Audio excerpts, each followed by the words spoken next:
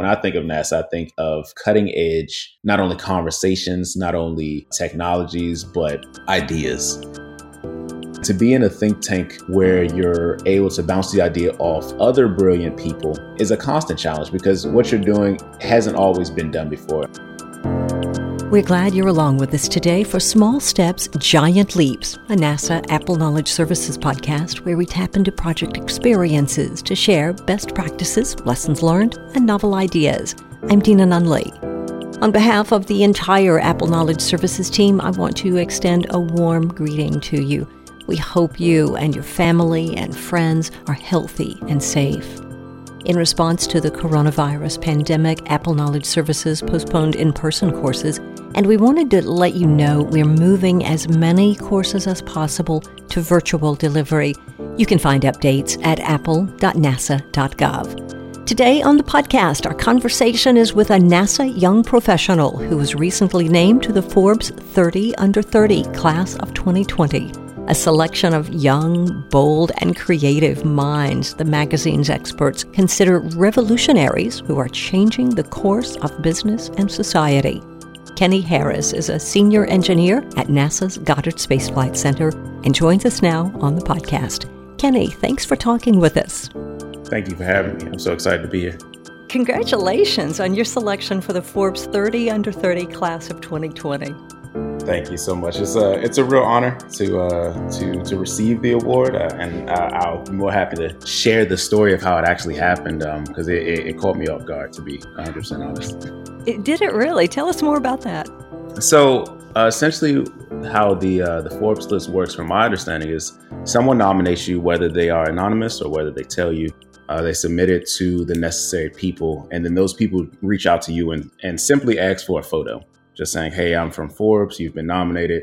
May we have a photo of you in your professional environment? So I send the photo to this gentleman and I don't hear from him for 4 to 5 months. And then on the day that the list is actually released, they send you an email that says, hey, you've been featured on the list and welcome to the list. They don't tell you who nominated you, if they wanted to remain anonymous, and they just tell you, all the things that come along with being on the list, and they introduce you to your classmates. And we got this cool app that's basically like a social media network, but it's a social media network for people on the list. So it's a way to network. Even it's like a LinkedIn, but for Forbes listers. It's pretty cool. That sounds so exciting and surprising that all of a sudden you hear back from them. How has the designation impacted you?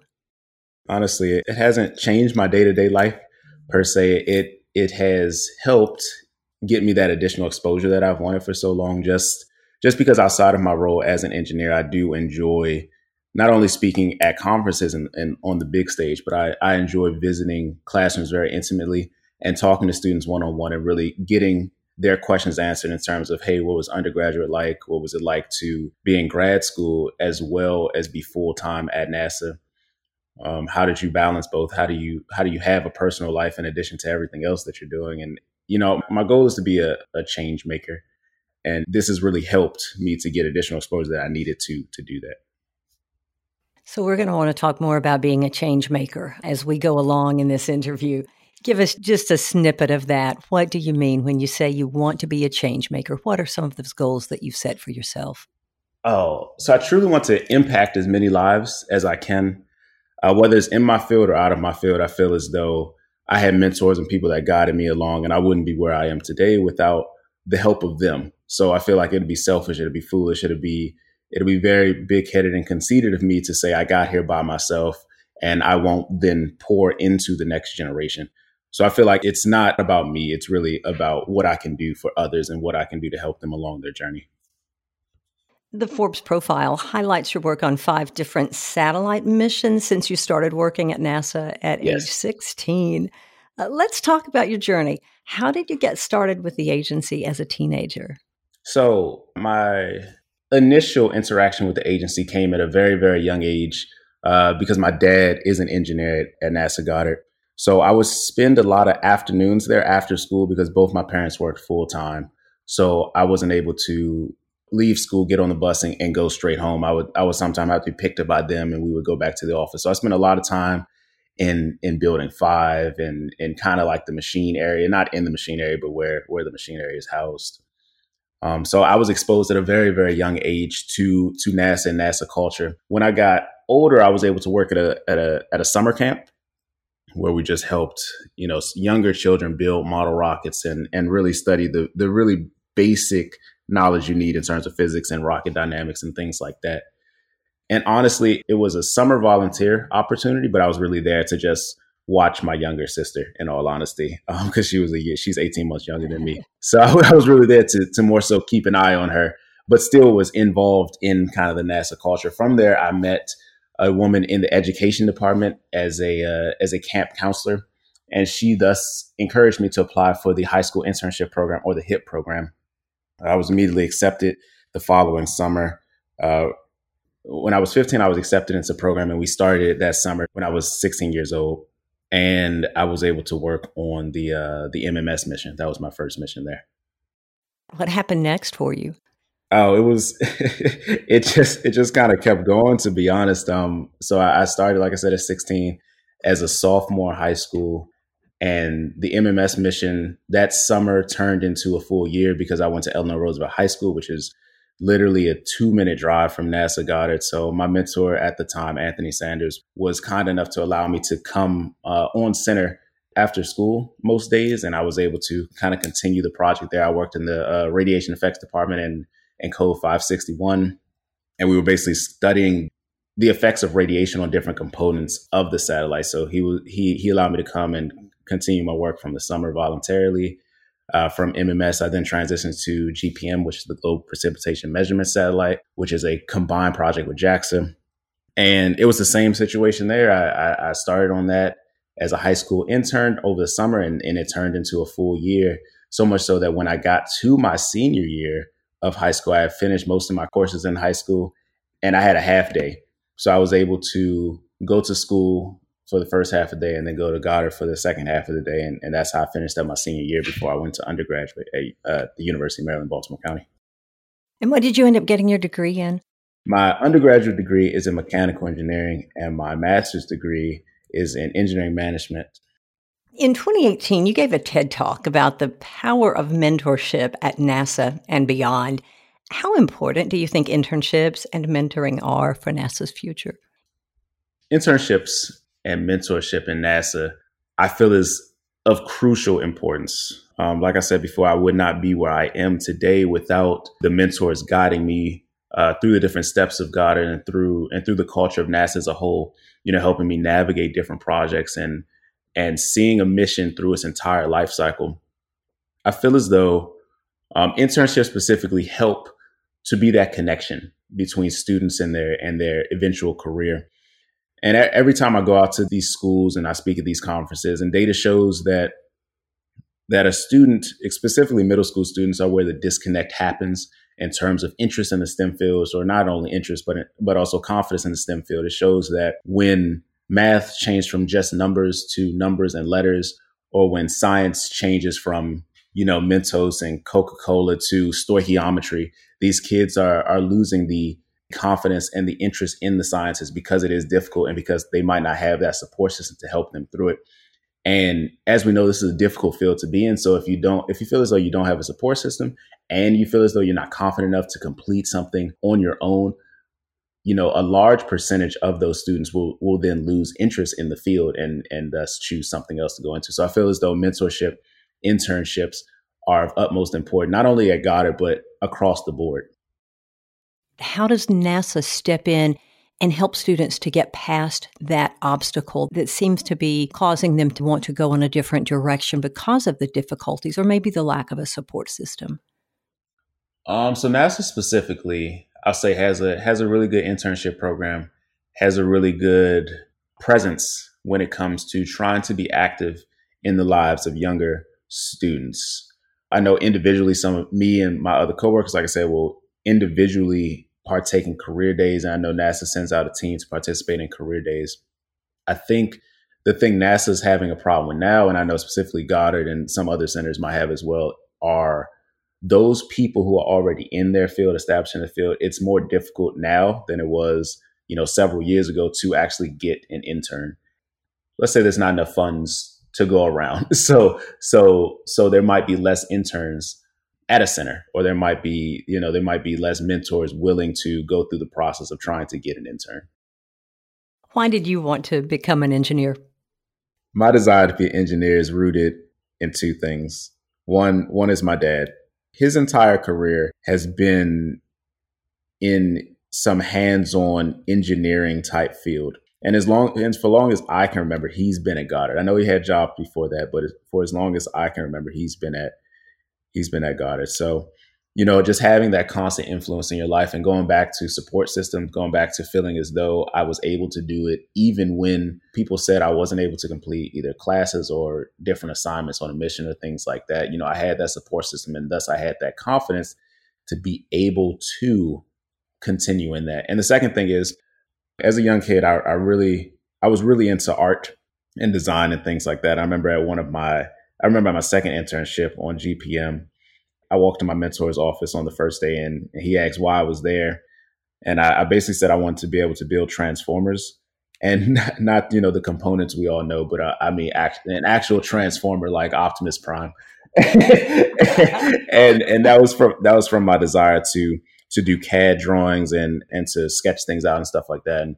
And when I was young, I used to go to my dad's office, draw, Pokemon, different shows I was watching, and thus, I made it more scientific. So I like to bring the art side to the sciences, and I feel as though that's why I really started to love engineering specifically, because there is a beauty to it, specifically in the design process, which I think is why I ultimately went the route of mechanical engineering. That's fun. What are you working on now? So currently I work on the JPSS mission, so the Joint Polar Satellite System. It's a series of weather satellites that we not only use to collect weather data around the world, but to also monitor natural disasters. I know a specific instrument on JPSS monitored the most recent Hurricane Dorian, as well as the Amazon rainforest fires and the Australian fire. So currently I work on that project, currently working on the database aspect of it to work with spacecraft ground vendors, instrument vendors to produce the most efficient database possible so that we are able to control and operate the satellite while on orbit. Is it scratching your itch for all the things that you wanted to do when you were younger and deciding to become an engineer? It's a new experience, I'll say. My previous experience on James Webb was what I'll say to be the peak of my career at Goddard, because it was amazing. I was able to work in the clean room. I was able to lead a team. I was able to, do that documentation aspect, but that was only about 25 to 30% of my job. I was traveling. I went to Johnson Space Center with the telescope right before I went into the thermal chamber. And most importantly, I was able to, be around a satellite that's that large and to not just see it in a book or to see it online. It was an amazing experience to be under the telescope, to be hoisted up next to it, to make sure components are torqued to the right value. It was an amazing experience. Oh yeah, that sounds like a great experience. Are there any other favorite moments of your career so far that you'd want to share with us? So one of my favorite moments at Goddard was during my time on GPM. I was working as an intern under Alfonso Stewart in Code 543. And his style of mentoring is something that I've really taken as my own, and I use it on my mentees to this day, and they absolutely hate it. but I learned so much from this style of mentoring that I had to take it as my own. I had to duplicate the process. So one day it had to be my second or third week on this project, and I come into the room and Alfonso basically says, we have this problem. It needs to meet these three criteria. So we had the solar array panels or the boom deployment system for GPM. He said we have to design an elbow hinge that completes these three requirements, and he walks out the room. he just leaves me to my thoughts. He doesn't give me hints. He's just like, use your resources, and he walks out the room. So for me, that really challenged me to, again, not only use my resource, because at this time, the Goddard library was great. We had, different documents and stuff. He had taught me how to read engineering design. So really, I had taken all of the knowledge I had from my past internships, as well as those first 1 to 2 weeks of the internship on GPM. And he is now challenging me to basically figure it out. And this isn't to say figure it out and then develop it and move on with it. It's figure it out, come back and have the conversation. And that to me was so challenging, and it allowed me to learn so much just from the experience that, again, I just had to duplicate it. And they hate it. My mentees will say, "Hey, are you gonna help me with anything else?" I say, and my response is basically, no, we'll figure it out. Just give me your take on it first. And it come back and I have questions and questions about the design, questions about materials to use, questions about just a host of things. And we have a really good conversation about it. And I think I've learned, I know I've learned a ton from that method that I still use to this day. What are some of the challenges you faced along the way? So challenges I faced along the way, in terms of education, there was a time in my education career where I was advised to stop my pursuit of engineering, and again, full circle back to that confidence and having a support system. I feel as though I actually would have changed my major if it was not for the help of those mentors I had, the support system I had in college at the time, and just being confident in my abilities. And that's not to say that I didn't take the advice of the person that said, "Hey, you should change your major." I looked through different majors that my credits would transfer to. I did a host of different things, but at the end of the day, I'm exceedingly happy that I did not change my degree. In terms of career challenges, I'll say that when you think about NASA, you think about you automatically think space. And then when I think of NASA, I think of cutting edge, not only conversations, not only technologies, but ideas. And to be in a think tank where you're able to bounce the idea off other brilliant people is a constant challenge, because what you're doing hasn't always been done before. And what you're doing, you're always trying to improve and make it as efficient as possible, not only for monetary reasons, but also in terms of schedule and also in terms of just the data you can get from it, because we all want as much data as possible, so that we can, understand these different galaxies and universes and planets and stars and whatever else we decide to study. So I'll say the challenges are exceedingly rewarding. You mentioned that there was some suggestion for you to change your major. What was that about? So within my educational career, for my undergraduate degree, there was a course that I struggled with pretty bad during my junior year, which is arguably the hardest year for any engineering major. And it was like I said, it was a class I really struggled with, and I had a bunch of other classes that I was taking that I was doing fairly well. And so my academic advisor, basically after taking the class once and needing to retake it, he just said that engineering might not be the best route for you to go. There are alternative routes you can take. You should drop out of the mechanical engineering program and maybe switch to a different major that accepts the credits that you have. And like I said, I was really discouraged because this wasn't the first time I faced academic struggles, but it was one of the worst academic struggles I did face while in my undergraduate degree. That was something that I feel as though was ill-advised. And like I said, without the network I had and without the confidence I had, I feel as though I would have actually taken the route and taken the advice of that person. But you persevered and you were able to succeed in getting that degree. Oh yeah, 100%. And I had to say in my TEDx, I had to say that I went, I pursued a second engineering degree after that, because I don't like to back down from challenges. So I did. I took it very personally. I took it as a testament to that person's confidence in me. I took it a testament to that person's opinion of my level of skill, and I harnessed those emotions, and they push me forward constantly.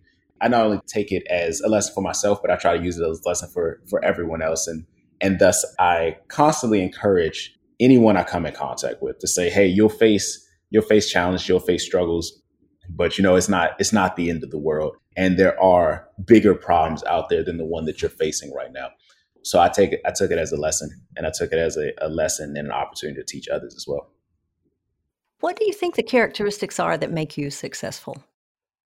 That's a good question. Uh, I think I'd say from the outside looking in, I'd say one characteristic that I like about myself is the desire to make an impact on others. Again, so many times throughout my career, I've had the opportunity to do additional things that seemingly will put me on a pedestal, but every time consistently I have to make the argument, or I have to say the statement of it's not about me, because I don't want people to focus on me. I want people to focus on how they also might have amazing careers. They might have also done amazing things. And the world needs to see that. A younger student needs to see that, and they need to see not only the work you're doing, but the willingness you have to reach out and impact them. So I think that more than anything, we need to, focus on impact, not only for the younger generation, but me specifically. I feel as though I'm in a great spot in terms of I can reach back to the younger generation, encouraging them, using my story to be a mentor to them, and encouraging them to get additional mentees, and encouraging them to get through their studies in college and high school and postgraduate, but also to reach forward and touch the generation that came before me, encouraging them to reach back and to get a mentee, to pour into them, to encourage them to find a replacement for them when they eventually leave the workforce. And not only that, but again, to encourage them to tell their story, because so many of them have gone through adversity. So many of them have gone through different challenges, that we don't have to go through today. Like my dad always tells me a story about when they used to use punch cards. And I have no experience with punch cards, but that level of dedication to be so ingrained in your work that you will take the time to use punch cards, that if you fumbled them and they fell out of order, you would have to then put them back in order manually. So just those stories not only gives you an appreciation for who came before you, but it also encourages you to also tell your story, because in 10 years, my use of the giant TI-83 calculators, they don't even use. I don't even think most places use those anymore. So I don't know. Each person's story is unique, and I encourage them to tell it. With all the demands on your schedule as a young professional, how are you able to achieve work-life balance? Time management. Time management is the key to that. Being a young professional, being involved in my work, being not only that, but attempting to do other things, just like having a social life, being married. It's a lot, I'll say, but I think time management is most important. You cannot give all your time to your work. Your work is important. Your work is life-changing, but you have to make time for yourself. And I see so many people getting burnt out because they put so much into their work, or they put so much into, their personal life, that then they don't have time for their work. So I think it's all about work-life balance. My mom used to tell me something coming up: there's a time to work and there's a time to play. And that's something that I live by. Either you dedicate your 8-9 hours to work each day throughout the day, and then you go home and that's that. Like, I don't believe in really taking your work home with you after the day, unless for some reason you have fallen behind and you need to catch up on something. But I feel as though those things can wait unless they have really, really hard deadlines. And that's to protect, your own health, your own mind and your own body. I feel as though that is the best way to achieve work-life balance, knowing when to cut things off. And you're a big proponent of goal setting. What are your thoughts on the importance of setting goals? Yeah, so for me, I think setting goals allows me to have tangible targets for things that I hope to achieve. For example, there was a speaker that came to my high school. I believe I was in either 10th or 11th grade. And he challenged us to, all of us have our book bags with us. He just said, hey, take out a sheet of paper. It can be scrap paper as long as it's blank on one side. And he challenged us to write down every goal we hope to achieve in the next 3 years. So we wrote that down. Then he asked us to write down every goal we expect to achieve in the next 10 to 12 years. And I wrote that down.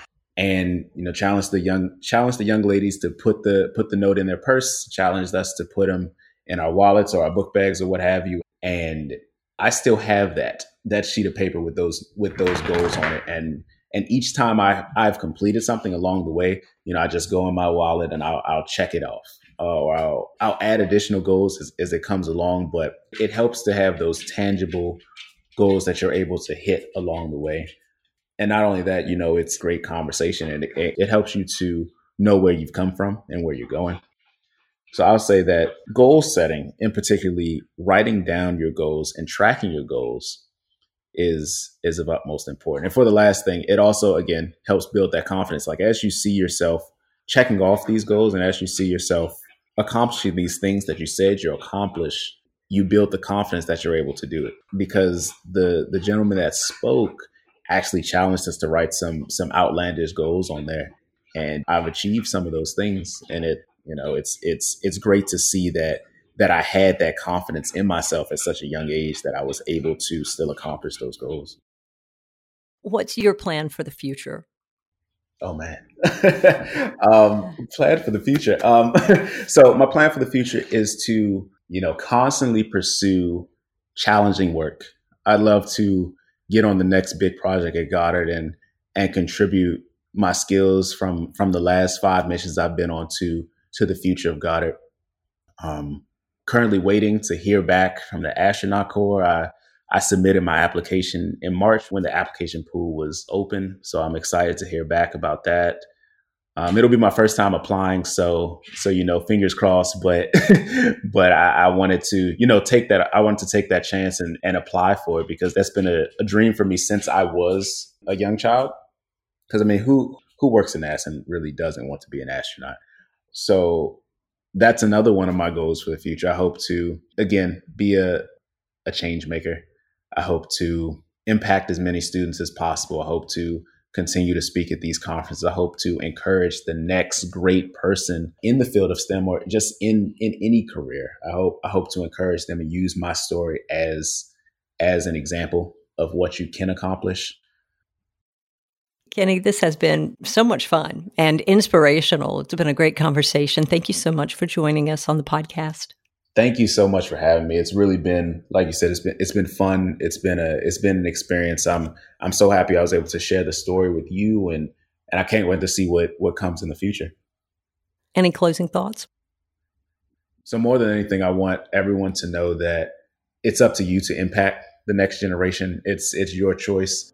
But so many of the students out here and so many of the people already involved in their career need to hear your amazing story, and need to hear lessons you've learned, and need to hear just the things you've been through to encourage them to be great as well. You'll find links to topics discussed on the show, along with Kenny's bio and a transcript of today's episode on our website at apple.nasa.gov/podcast. We invite you to take a moment and subscribe to the podcast and tell your friends and colleagues about it. As always, thanks for listening to Small Steps, Giant Leaps.